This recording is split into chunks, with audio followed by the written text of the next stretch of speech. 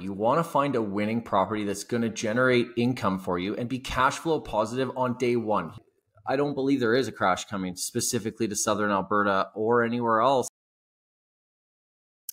Hello and welcome to this episode of Cherry Live. I'm Alita, and for those of you tuning in for the first time, Cherry Live is brought to you by Cherry Health, Canada's medical network where healthcare professionals go to connect. If you haven't logged on to the site yet, Cherry is the #1 largest platform in Canada for physician jobs, featuring opportunities from thousands of clinics, hospitals, and virtual clinics across the country. If you're on the other side of the equation, looking for talent to join your team, it's actually free to create your company profile and post jobs to reach thousands of physicians across Canada. You can go to www.cherry.health to sign up and create a personal profile and a company page to begin connecting for free. Cherry Live, of course, is our podcast series where we connect with innovators, entrepreneurs, and professionals of all sorts who are working to move Canada's healthcare system forward. I'm very excited for today's episode where we're joined by Derek Timmons. Derek has built a phenomenal real estate team here in Alberta, and with today's booming markets across the country, I think we can all benefit from some sound advice.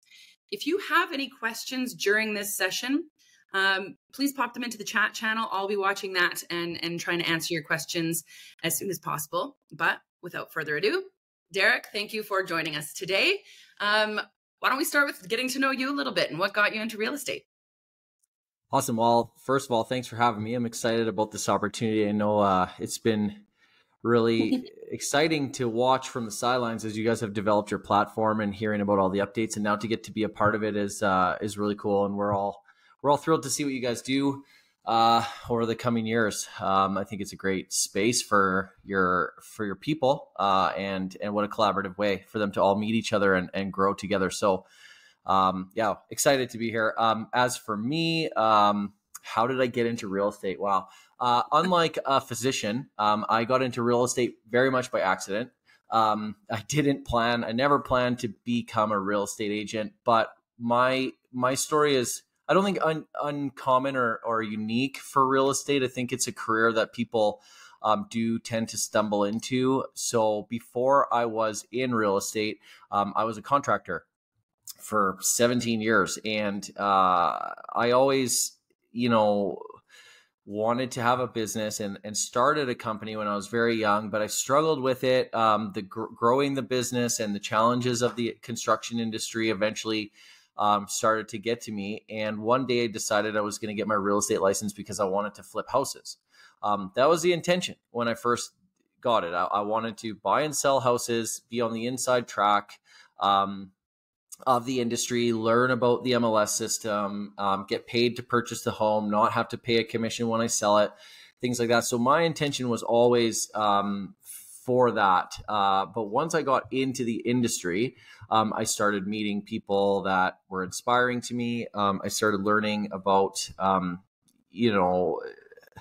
the skills and the traits that are required to do it. And then suddenly by default, I started selling on the side to people that I knew and people that I had met. And one day I realized that I was kind of good at this thing and I wanted to give it a full-time shot. So in 2019, I packed in my construction business and took a leap of faith and haven't looked back since. So I'm in my 5th year full-time and it's been an amazing experience. So I was 9 months into I was just over a year into my career as a full-time realtor when COVID hit, which was interesting. And I thought for sure I had made the biggest mistake of my life because now the world was shutting down and who's going to buy and sell a house during a global pandemic. And as we all know, the real estate market just went insane, specifically in Southern Alberta. And we've just had continued growth ever since. So it's been a wild ride, but one that I'm definitely grateful for. Amazing. And I think, I love how you say it's nothing special here and there, all that kind of thing. You undersell your credit a little bit, Derek. I think what you've built in Airdrie and Calgary and Southern Alberta is pretty special. So tell us a little bit about Maverick Group and your team and what your team's kind of focuses in, because I think you guys have grown pretty successful, I think, for a pretty special reason. So why don't you tell us a little bit about your team? Thanks. Yeah, we have a really, I believe we do have a special group of people that all are focused on the same thing. And ultimately our focus, the reason I think that we've grown as quickly as we have is because our main focus, number one priority over anything, is to make sure that the experience for the client is an enjoyable and a stress-free one. Because buying and selling houses, our tagline is, it's not like buying a pair of shoes. You can't just walk into the mall, pick up a house for $100, come home and then never use it. And so that's why we say it's not like buying a pair of shoes. And there's a lot of moving parts to buying and selling a house. So when I first got into the industry, I thought to myself, there's a lot of pain points here. Like this is a really uncomfortable experience for anybody. And I want to try to take those pain points away from people. So my main focus when it was just me, starting, as a realtor on my own before the team even was a thing, was I want to make sure that I can remove as much pain points as I can for the client, and I take on that responsibility because I do this stuff every day. They don't. So they're not familiar with the documents they'll need to get to a lender, or how to book a home inspection, or what they need to do for a condo purchase, and documents they need to gather, things like that. Like, for example, when you purchase a condo, and you're doing a document review, there's sometimes over 100 documents that you need to gather. And if you're the seller and you have a full-time job, say you're a doctor, you don't have time to go collecting these documents. So we started doing those things for our clients, and again, making it just an enjoyable experience. So along the way, as a result of that, our volume grew very fast. My first year as an individual agent, I was fortunate to sell 25 houses, which is well above the industry standard. The average realtor sells 6 houses a year, and I'm not trying to brag, just trying to give you guys some context. Second year in business, before the team started, I went to 47. And then at that point in time, I realized I had way too much on my plate and I couldn't handle it. And my personal life was really suffering. So from the stories that I've heard from Alita about the purpose of this platform in general, like I've been there with you guys where I know what it's like to take a vacation and still be working. I may be in Kelowna on vacation, but I'm working just in a different location. So I realized after my second year, I needed a team, or I needed to start to get some staff. And so I hired a full-time assistant, and then our volume almost doubled again. So third year we did 91 transactions. And then now last year we did 107. And so far this year we're at 100. We're on pace to do about 150. And there's 4 of us now. So there's a full-time administrator, slash marketing director, and then 3 agents. So it's been a wild ride, and we've had a lot of fun, and we're looking to continue growing that just by doing, good work for people and treating people the way that we want to be treated. That's right. I love that. And so, when we wanted to kind of bring you into this episode, we wanted to really talk to all those folks who are early in their, house buying life cycle. So maybe it's the first house, first condo they've ever gotten, and start there. And then, eventually talk a little bit about what it's like to start buying more rental properties and kind of building up from there. But why don't we start with, today, what you're seeing in the current market. Obviously, Alberta is just going crazy. Calgary and Alberta area is just going crazy. But what are you seeing overall in the market, with mortgage prices and lending prices and all that kind of jazz? Give us a snapshot in time.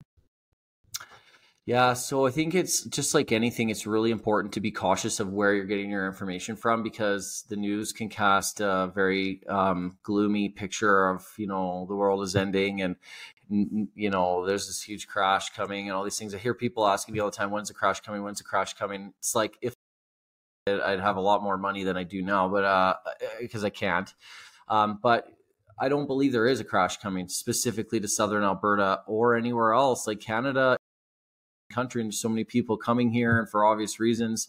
But to answer your question, what we're seeing right now is massive appreciation in the Southern Alberta market. And there's very much an anomaly happening right now in Alberta, but specifically Southern Alberta, because there is a few factors at play. So one thing that we're seeing is every time the interest rates go up, our market improves, which is really weird. So now we're facing more potential interest rate changes. And me as a realtor, after 9 that we've had, or I think 10 now, I don't have any more fear in that regard that our market's going to crash or things are going to slow down. I have fear that, like, do we have enough capacity to handle the volume increase?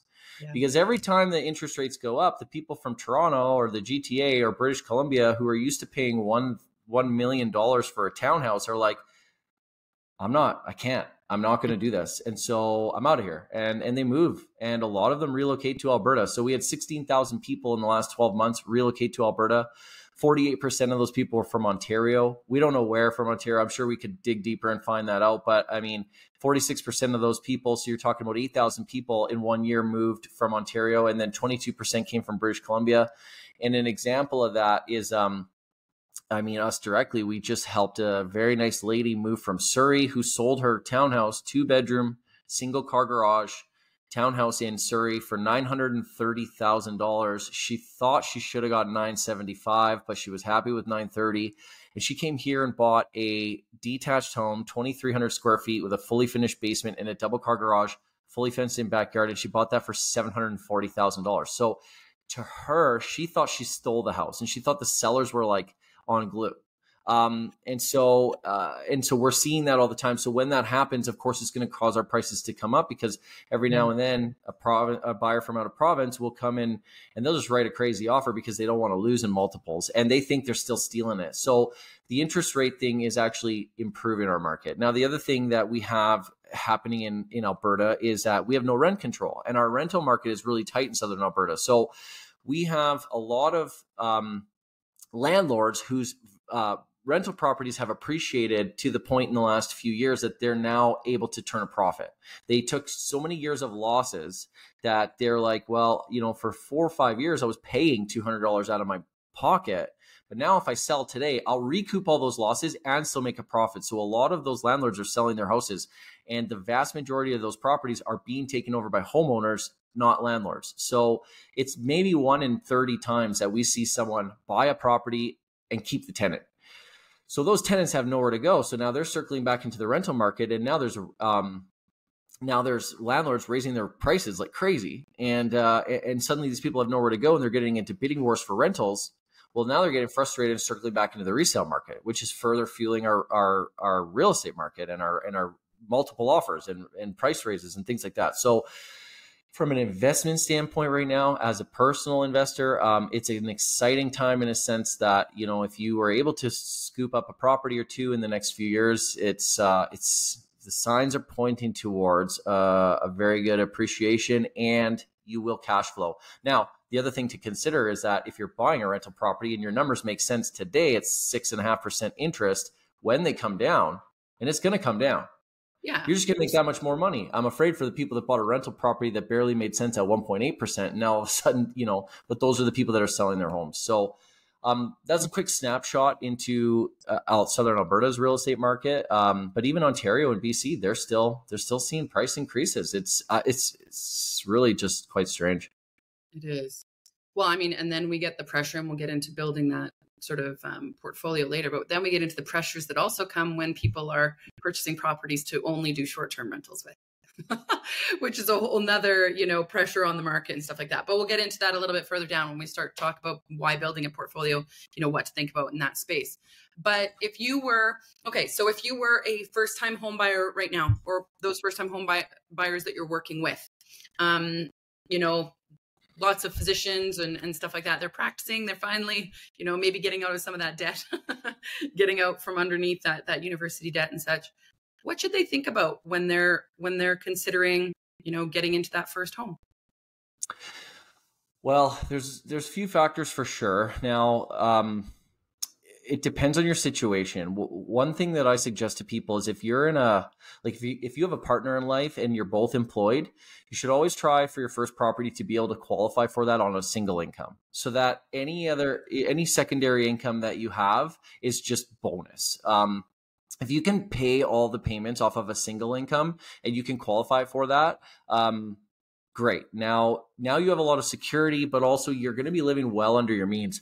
The biggest mistake we see people make is completely maxing themselves out, and they go way too far up the ladder way too quickly because it feels good, it looks good, it makes, I've worked hard. I just got my I became a doctor. I've been in school for so long. I deserve to have this. And I do agree with those things, but don't put yourself in a position where you're going to potentially be underwater, or you're susceptible to things like an interest rate change, hike, or things like that, because you don't ever want to be house poor. It's a very uncomfortable situation to be in.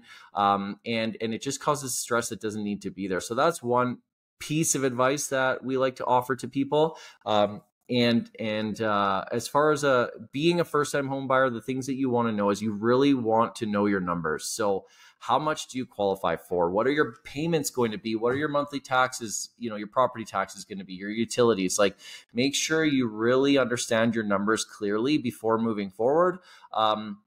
And then you can plan around that. So if you do have a slow month, all of a sudden, and you have a cash reserve, you're good to go. So those are a couple pieces of advice that we like to give first-time buyers.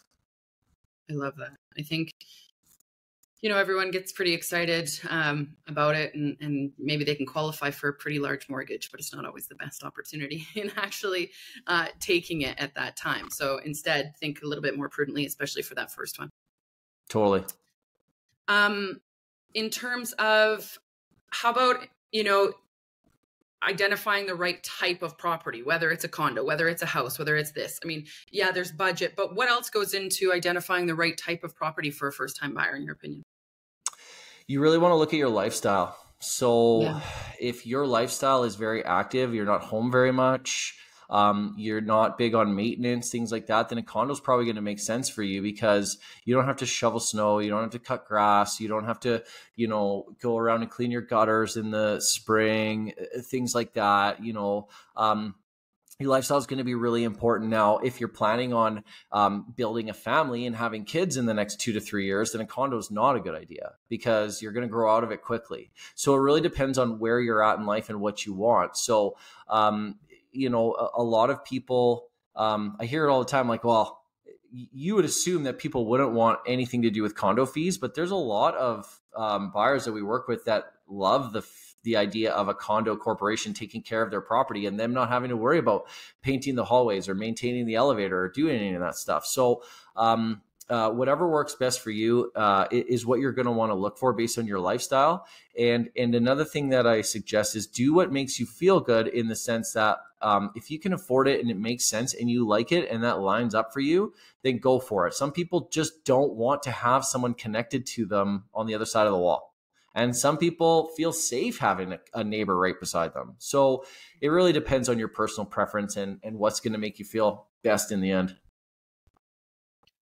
Love that. I think, you mentioned condo boards and those kinds of things. I think we've all heard some horror stories about the condo board maybe being in a good place or maybe not such a good place when things happen. And I don't know, here with weather the way it is these days and all that kind of stuff, there's some new roofs or siding or flooding and all this kind of stuff that can happen. What do you look for in a condo board when you're helping your buyers evaluate that property? So one of the major huge things that we suggest for anyone purchasing a condo is doing a condominium document review. So there are 4 conditions that can be used on a purchase contract for residential real estate. They are financing, home inspection. Let me back up. If you're buying a condo, there's going to be 5. So there would be financing, home inspection, condominium document review. Then there's additional conditions, and then there's a sale of buyer's home condition. So if you're not buying a condo, you have all the same conditions, just not the condominium document review. But the reason I'm telling you this is it's important to understand that your conditions are very important when it comes to purchasing a property. So financing goes without saying. You're going to put a financing condition on your deal or on your transaction to certify that you can actually get the lending. A pre-approval and an actual approval are not the same thing. So just because the bank said we'll lend you up to $700,000 doesn't mean for sure they're going to do it, because then when they do the deep dive and find out, oh, you actually have a line of credit from 10 years ago you never paid off and you have terrible credit or whatever, that could be bad. So don't assume that a pre-approval is good as gold, because it's not. So that's why you want a financing condition, because you can walk away from the property if you can't get your lending. Same with a home inspection, goes without saying. If you do a home inspection on a property and it's just in bad shape and it's going to cost you tens of thousands of dollars to repair all those things, you're going to want an opportunity to walk away. Now, condominium document review sounds exactly as it is. You get the documents from the condo corporation and you hire a professional document reviewer, which is not me. I don't do these. But there are people that are trained for this. This is what they do all day, every day, and they go through all the documents. So they're going to check for things like the reserve fund to make sure that the corporation has enough money in there in case some major renovation comes, not if, but when a major renovation comes up. To make sure that it's managed properly. Do they have the proper insurance? Are they running their meetings? Has there been any issues? Is there any lawsuits? Things like that. So condominium document reviews are so important. So important. We had a client recently write an offer on almost a brand new building down by Mount Royal. Wanted to buy this unit for their daughter who's going to that school. Beautiful building, beautiful unit. But after looking at the document review, I just had an honest conversation with them and said, hey, you can do whatever you like. You have the information just like I do. But if it were me, I'd be tanking this deal and getting as far away from this as I possibly can, because this is not looking good. And your condo fees are going to skyrocket in the next 5 years. And that's not a good investment. So those are the things that you'll find out. If there's a special assessment, meaning like, let's say that the board has decided all the windows in the whole building need to be replaced, but they don't have the cash on hand to fix it. They're going to do a special assessment or a cash call, and every unit's going to have to fork over $5,000 or $10,000 or $2,000. And you'll know that's coming up if you do a document review, and then you can make your decision from there.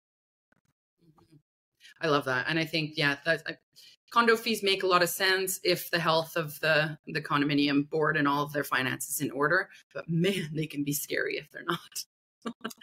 And for sure. Now, if someone's thinking about getting that first home, how do you guys support them? Like, what do you guys try and focus on in that first time? Is it mostly emotionally understanding exactly what they're, really looking for? Is it, and then trying to find that right place? Or just tell me how you work differently, maybe with a first time buyer than a seasoned home buyer who's had a few trips around the sun. It's funny. I don't really believe there ever is a seasoned home buyer.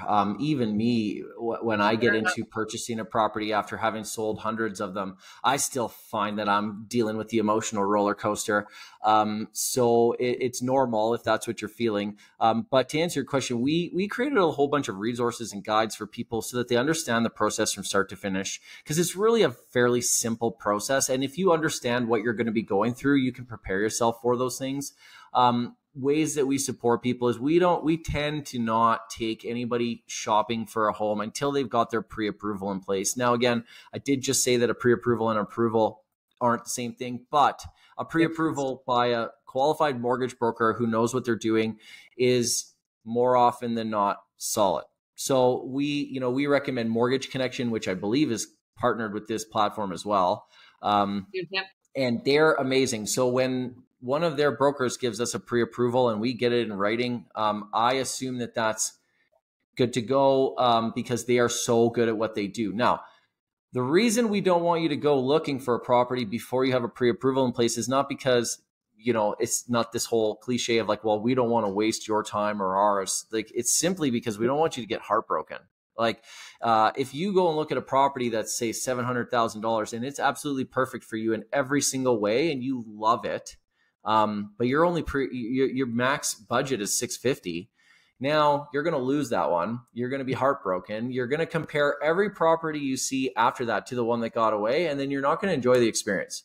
And that's super avoidable if we do the process step by step. Now, I'm sure doctors and physicians and anybody listening to this is going to love to hear this, but we're all about flows and step-by-step process. So, you don't move on to the next step until you have one step done. So when you have a pre-approval in place, now we know where we can look. And another thing that we advise is like, hey, look, if your pre-approval is for 700,000 and we're looking at properties that are listed at 700,000, not only are you at the max of your budget, but if two other offers come in and go over that list price, you have no wiggle room whatsoever. So your best offer is full price.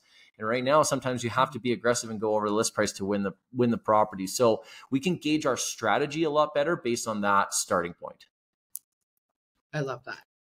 Yeah. I think they say it too with when you're dress shopping and all these kinds of things. Know your budget, because when you fall in love with that one that's twice your budget, of course you're going to love it. Yeah. Don't even look at it. If you can't afford it, don't go into it. Don't look. No, that's great. And I love that you say that, for anyone, whether this is their 5th home, their 10th home, or their first, there is that emotional connection, and that, everyone's going through the feels through this process and the stresses and things like that, even if it's their 1st, 2nd, or 15th. I think that's nice for people to remember, they're not alone. This is something that happens to everyone going through this. It's a massive purchase and big commitment. So that's it's huge. And then after you have done it, then you're into home ownership, and that's a whole different beast. So like my girlfriend and I, we bought a rental property last summer, super excited about it. 3 weeks after we bought it, the washing machine exploded, which leaked into the mechanical room below it, leaked all over the hot water tank, which fried the circuit board. So the hot water tank was toast. So in one day we had all of a sudden like a $4,000 repair bill. And then 3 weeks after that happened, the dryer exploded. So then we had to go buy a new dryer, which made sense. I called it too. I probably brought it to fruition by saying it, but I was like, well, I bet you the dryer is going to go soon because it's the same age as the washer. And and we did a home inspection. So how were we to know that the washing machine was about to, and if it hadn't have leaked where it did, it wouldn't have blown the hot water tank. But at the same time, had it been in a different location, it wouldn't have leaked into the mechanical room. It would have caused a huge drywall repair.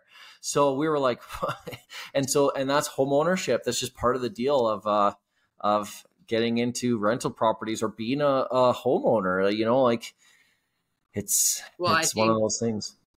Yeah, you nailed it. But it is actually a great segue too into being now transitioning from that first home that you're living in and that you purchased and hopefully you're just going to love for a long time, or as long as it serves you, to versus being a rental property owner and what that looks like. And I'm actually going to just pause. There's a comment that came from the audience. So this person is looking at investment properties. However, the main banks are not always, and we're going to have a mortgage broker on the call in the coming month too, who might be able to answer this question a little bit more. But Derek, we're going to run it by you first. So main banks are not always so open to lending for these at times. If that happens, where's a good place to go for investment property mortgages, even if the rates are higher? Where is good to go for getting a mortgage for investment properties, please? And I mean, of course, this is going to be a little bit different by province or, the cities and the different types of brokers who are around. But overall, for those investment properties, what do you recommend in terms of getting mortgages? So I've actually never seen or heard of a major institution having an issue with rental properties, so long as you understand that you have to put 20% down payment minimum on a rental property. For our personal investments, we've used Scotia in the past, Scotiabank. Scotiabank is one of the only major institutions that will lend to a holding company. So we purchase our properties through a holding company for tax advantages and to lump them all together. And Scotiabank's very friendly with that. There is a lot more hoops to jump through and a lot more paperwork to do.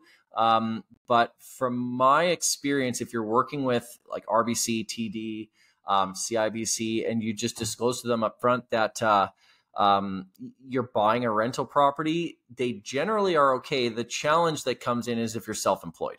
So self-employed people do have a harder time getting any kind of mortgage because you need to have a 2-year income history that supports the income or supports the mortgage amount, and you have to have a variety of different checks and balances to show that, you've paid your taxes, that you're running a solid and legitimate corporation, all these different things. So self-employed people have a double-edged sword, and I've suffered with this my whole life, because you're like, yeah, I'm a business owner, I'm going to write off everything and pay no taxes.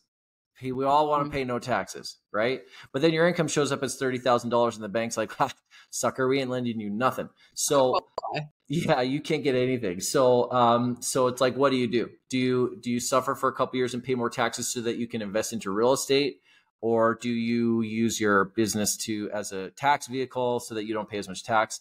I like to go right in the middle. So we made a few major purchases in the last 2 years. So yeah, we got hammered with taxes, but now we have this portfolio that's growing and other people are paying for our properties. So we're not paying out of pocket for it. So our down payment is significantly leveraged into that property, because, you put $130,000 into a $700,000 property. Now all of a sudden that grows to be $900,000. You didn't add any more into it. Plus your tenants are paying down that mortgage, and you're gaining equity from it every day. So yeah, there's a lot of moving parts with investments, but I've found it's definitely worth it.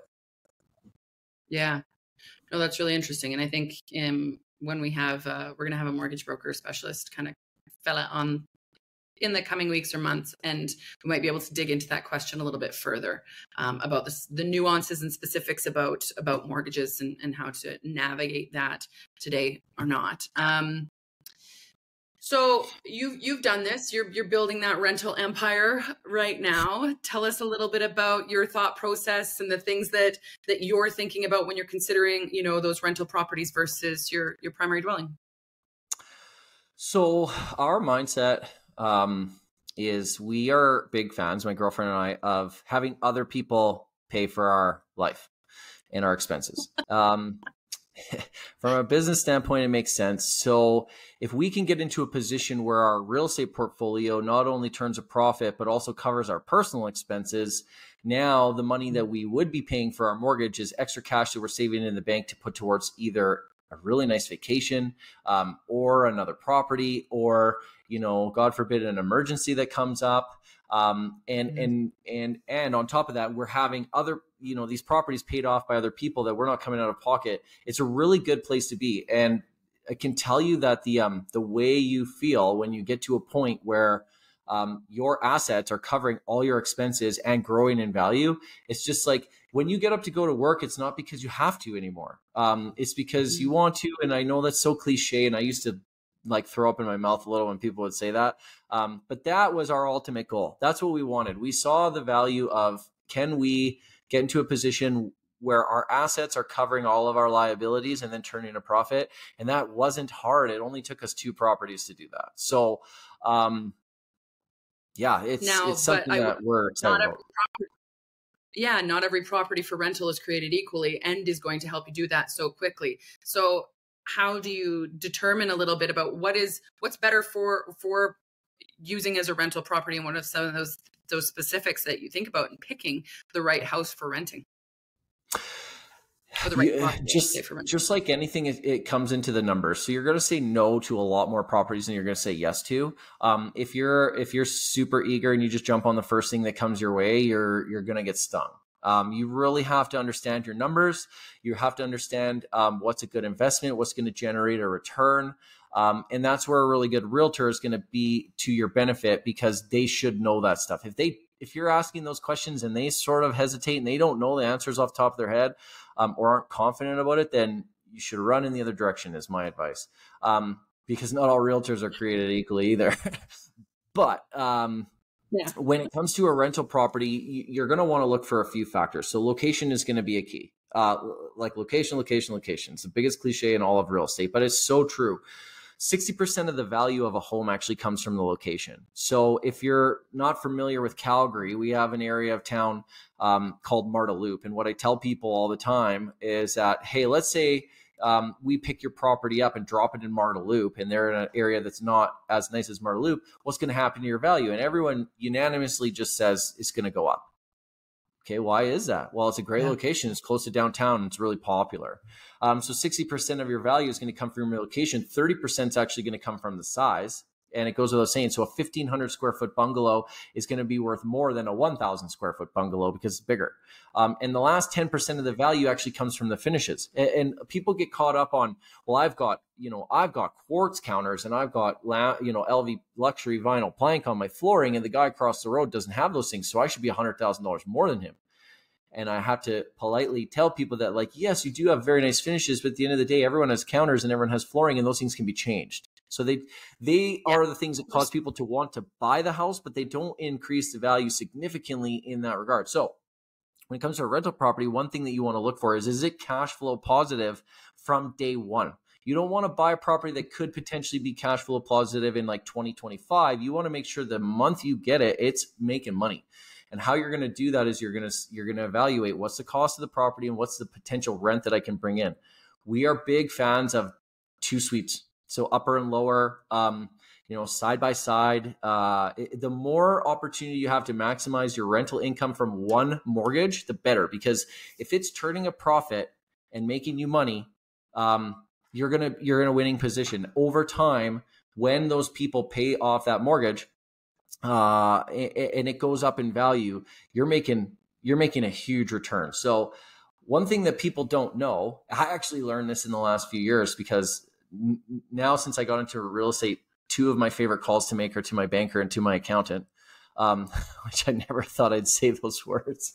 But so from the accounting side, let's say you buy a house for $500,000 and you have it for 10 years and your tenants pay off $100,000 of that mortgage. So you have gained $100,000 in equity that you didn't pay out of your pocket.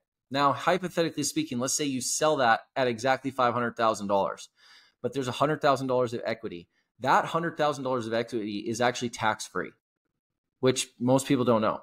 So if it's appreciation or if it's equity from the rental income, you get that tax-free because you have to claim the rental income on your taxes annually. So if you're making $500 a month, $6,000 a year, you have to claim that as an income. So all the equity that comes from the property that the tenants have paid off, that's tax-free. Now, if you buy it at $500 and you sell it at $700, you have to pay tax on the gain at capital gains tax, which is, that's the best kind of tax to pay, to be honest. But so these are things that you want to keep in mind, is that if you're buying anything, you have to make sure it's going to make money now, not later, today. Like as soon as you get the keys and fill those spots, you're earning income from it. It doesn't have to be a lot, but a winning rental property makes $1,000 a month or more. If it makes $1,000 a month cash flow and someone else is paying for it, do it. You should do it. Now, again, keeping in mind right now, if you find a rental property, and we have helped a number of people in the last 6 months at these interest rates that are turning $1,000 profit, what do you think is going to happen when the interest rates go from 6 to 3? Their profit margin is going to increase. So those are things to think about. It's got to make money. If it doesn't make money, it doesn't make sense, and it's not a long-term buy. I think that's really, really important, because I think a lot of people think, oh, I'll just buy a couple of rental properties, and they're looking for like a cheap condo. Maybe it's in an undesirable area or whatever. But if you're not going to be able to rent that out at a profit from day one, and you're not, making some money off that, those expenses are going to hit it's also just not making a profit, and you're going to end up end of the year not ahead. Totally. And I think ultimately what we all want as humans and members of this society, if you really boil it down, like I understand that, anyone that's willing to go through medical school and become a doctor has a genuine fascination with biology. But let's be honest, there is the element that you'll be financially successful, right? And ultimately what we all want as members of this, capitalist society is we want freedom. We want to have the freedom to be able to choose what we do, or go nice places, or have nice things. We want some freedom. So if you can put yourself in a position where your investments are paying off your personal liabilities, that's freedom. That's where you don't have to go anymore if you don't want to. And you get to a position where, a 2-week vacation now makes sense because you don't have that obligation. So if you're buying properties and you're increasing your monthly expenses to support them, that's a bad investment. It's not freedom. That's a shackle. We don't want shackles. We want to cut the shackles and run away from them. And that's generally what we strive for with all of our clients who are looking to build a portfolio, is how many properties do you need so that your personal home is no longer a liability. It's now being paid for by somebody else. Because at the end of the day, imagine how good it would feel if your $3,000 a month mortgage was now being paid by someone else and you didn't have to worry about making that payment every month. It's pretty sweet. Love it. So now how about in terms of, and I think from some of our previous conversations, you're dabbling with this too, but these short-term / vacation rentals versus longer-term tenant rentals. What's some of your perspective on that? So I love short-term rentals as an investment standpoint, but if you're getting into it thinking this is going to be passive income, you're wrong. It's not passive at all. It's very much active. You work for it. Don't anytime someone casts you a vision on YouTube or social media or whatever that this is, and it sounds too good to be true, dive into it and you're fine that it is. So these guys that are saying, oh, you can build $1 million business off of Airbnb and only put 4 or 5 hours a week into it, it's just like, it's baloney. I know guys that have hundreds of properties and they have teams of like 30 people who are working around the clock. So we currently have 3 properties that are on Airbnb. We enjoy it. We like the business. It turns over a lot more profit, but it has a lot more, we're tied to it a lot more in the sense that, like, if you have a guest that can't get into your house at 11 o'clock at night and they're messaging you, you can't just ignore that. It's like they're stranded outside in a property they've paid you to stay in. They can't get the locks working. Like you have to your systems have to be dialed in. So if you're looking for passive income from a rental portfolio, that's not the route. Further to that, getting into the Airbnb or the short-term rental market is even more so like winning property. You have to have an absolute stunner. Like it has to be just 10 out of 10 because there's a lot of competition and there's a lot of flash in the pan competition where people will be like, let's try Airbnb, let's put our house up and we're going to make millions of dollars or tons of money or whatever. And then they find out that it's hard and it doesn't actually work like that and they're not making money. So you have a listing, a competitor pop up, for 2-3 months, they don't like it, then they disappear. But you will have a lot more competition. So you have to have a property that is going to be so good and makes so much sense that that people are going to want to go there, but then they come back to it. So it's a business just like anything. If you're not willing to dedicate the time to it, to build it and to systemize it, it's not a good idea. Now, if you are, it's highly profitable, very significantly more than a long-term renter. But a lot of people don't like the idea. I mean, every month when we look at the beginning of the month, I joke and I say like, well, it looks like we're paying the mortgage this month. And then we never do because we don't get too many people booking like long-term, right? Like our lead time is like 8 days for a booking. So all of a sudden by the end of the month, we'll look back, we'll see our profit and loss on it. And it's like, well, we were 85% occupied and this is what we brought in. So, but at the beginning of the month, it looked like we weren't even going to have a single stay. So you have to have a bit of a stomach for it. But it is, it's a cool experience. I like it personally. Yeah. I think your energy level lends well to it. I think that for a lot of people, like you said, if you think that this is passive, it's not. Yes, high profits, but also high time and energy requirement. And you've got to market it and it is competitive. So I think those are really, really good flags for people who think, I'm just going to get a couple of condos and pop them on this. Sure, but you better be able to support those if the bookings don't come in. And you better be able to show up if the locks aren't working or if all these short-term pain points happen because people are using them in such a different way than a long-term rental property. 100%. Yeah, no, totally. High risk, high reward, but also, all the pain in the middle. Yeah. Well, no, I think that's really awesome. And I think there are also a lot of people out there telling people that they can, build this little property empire and it's going to be super easy. And I think one thing that's really important, from this conversation too, is all rentals can be high stress, can be, high expenses coming. So it's not really something to get into until you feel like you've got the stability, you've got the time and some energy for it, whether it's a long-term rental or even those short-term rentals as well. Is that fair? Yeah, one of the reasons that we choose to go with short-term rentals for these properties, and we do have we do have in our intentions for our portfolio to buy a few long-term rentals as well. Like there's townhouses coming up in Dover of all places, brand new with fully legal basement suites, and when you run those numbers, they make a lot of sense on a long-term basis. So that is part of our strategy right now. But one of the things we like the most about the short-term rental is that we can ensure that our property is being taken care of better than a long-term rental, because people stay for like 3 to 5 days and they're on vacation. They usually take care of the property better than they take care of their own house because they feel good or whatever. But we can have them out in a heartbeat. So if they're violating the terms of our agreement and we don't like them, they're gone. Whereas with a tenant, if you sign a lease, it's very difficult to remove them. And you don't know, because you're not going there like we have a professional cleaning crew in those properties at least once a week on average, right? Because of the checkout. So we see what's going on. If there's anything that needs to be fixed, we're in there.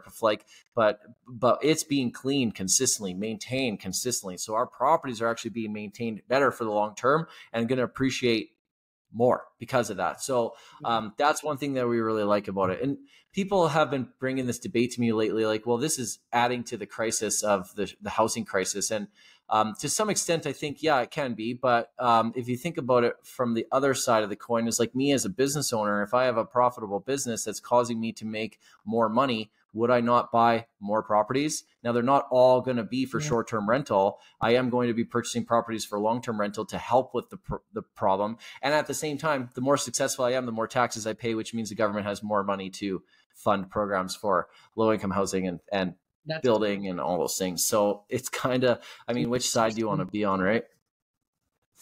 Yeah. And I think it is a fair debate, but I think that, it totally makes sense that there's pros on both sides of the equation for sure. Yeah.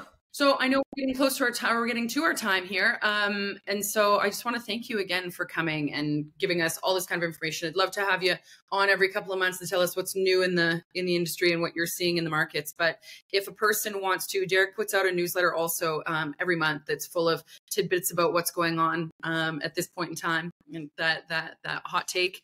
Is it every month, Derek, or is it more than that? We try to put something out every 10 days or so. Okay, well, so even more. So if you want to get those current tidbits from Derek and his team, then in a follow-up or in the notes, we'll have some links for you to be able to access that material. You can also find Derek on the Cherry Health platform. And we'll send a follow-on from this as well, so that we can get anyone connected who's interested in chatting with Derek. And if you're looking for a property outside of the Calgary, Airdrie, Southern Alberta spot, you can also reach out to Derek, because he's got a great network and they span all across Canada, and he's happy to help you try and find the right person. Is that fair, Derek? Yeah, 100%. That's what I thought. Perfect. So they can chat with you that way to get the resources that they require, or learn about what it's like moving to Alberta, because like you said, lots of people are currently in that process. And we know on the platform, we're seeing it all the time. The doctors who are looking at Alberta jobs are often coming from other provinces. So if you just want some information and have a chat about what it's like, don't hesitate to reach out to Derek as well. Any final words, Derek, on what people should think about, real estate in Alberta? Any final tidbits of wisdom? I think we need to fasten our seatbelts, honestly, for the next few years. I think what we're going to see is going to be hard to wrap our heads around. It's exciting and scary at the same time. I don't know I don't know how to put it any other way. I don't know if it can be stopped, but it's going to happen. So again, the question is, which side of that equation do you want to be on? Even if it just as a homeowner who, and I don't mean to downplay that, just as a homeowner, if you become a homeowner and that's all you want to do is just have control over your property so that no one can tell you have to leave, you're going to see crazy things in values over the next few years. But as an investor, now is the time. It really is. You're getting ahead of the wave, and it's going to pay off in the end. Amazing. Perfect. Well, thanks for that last moment. Thanks everyone for joining us today, and look forward to seeing you again soon. Thanks, guys.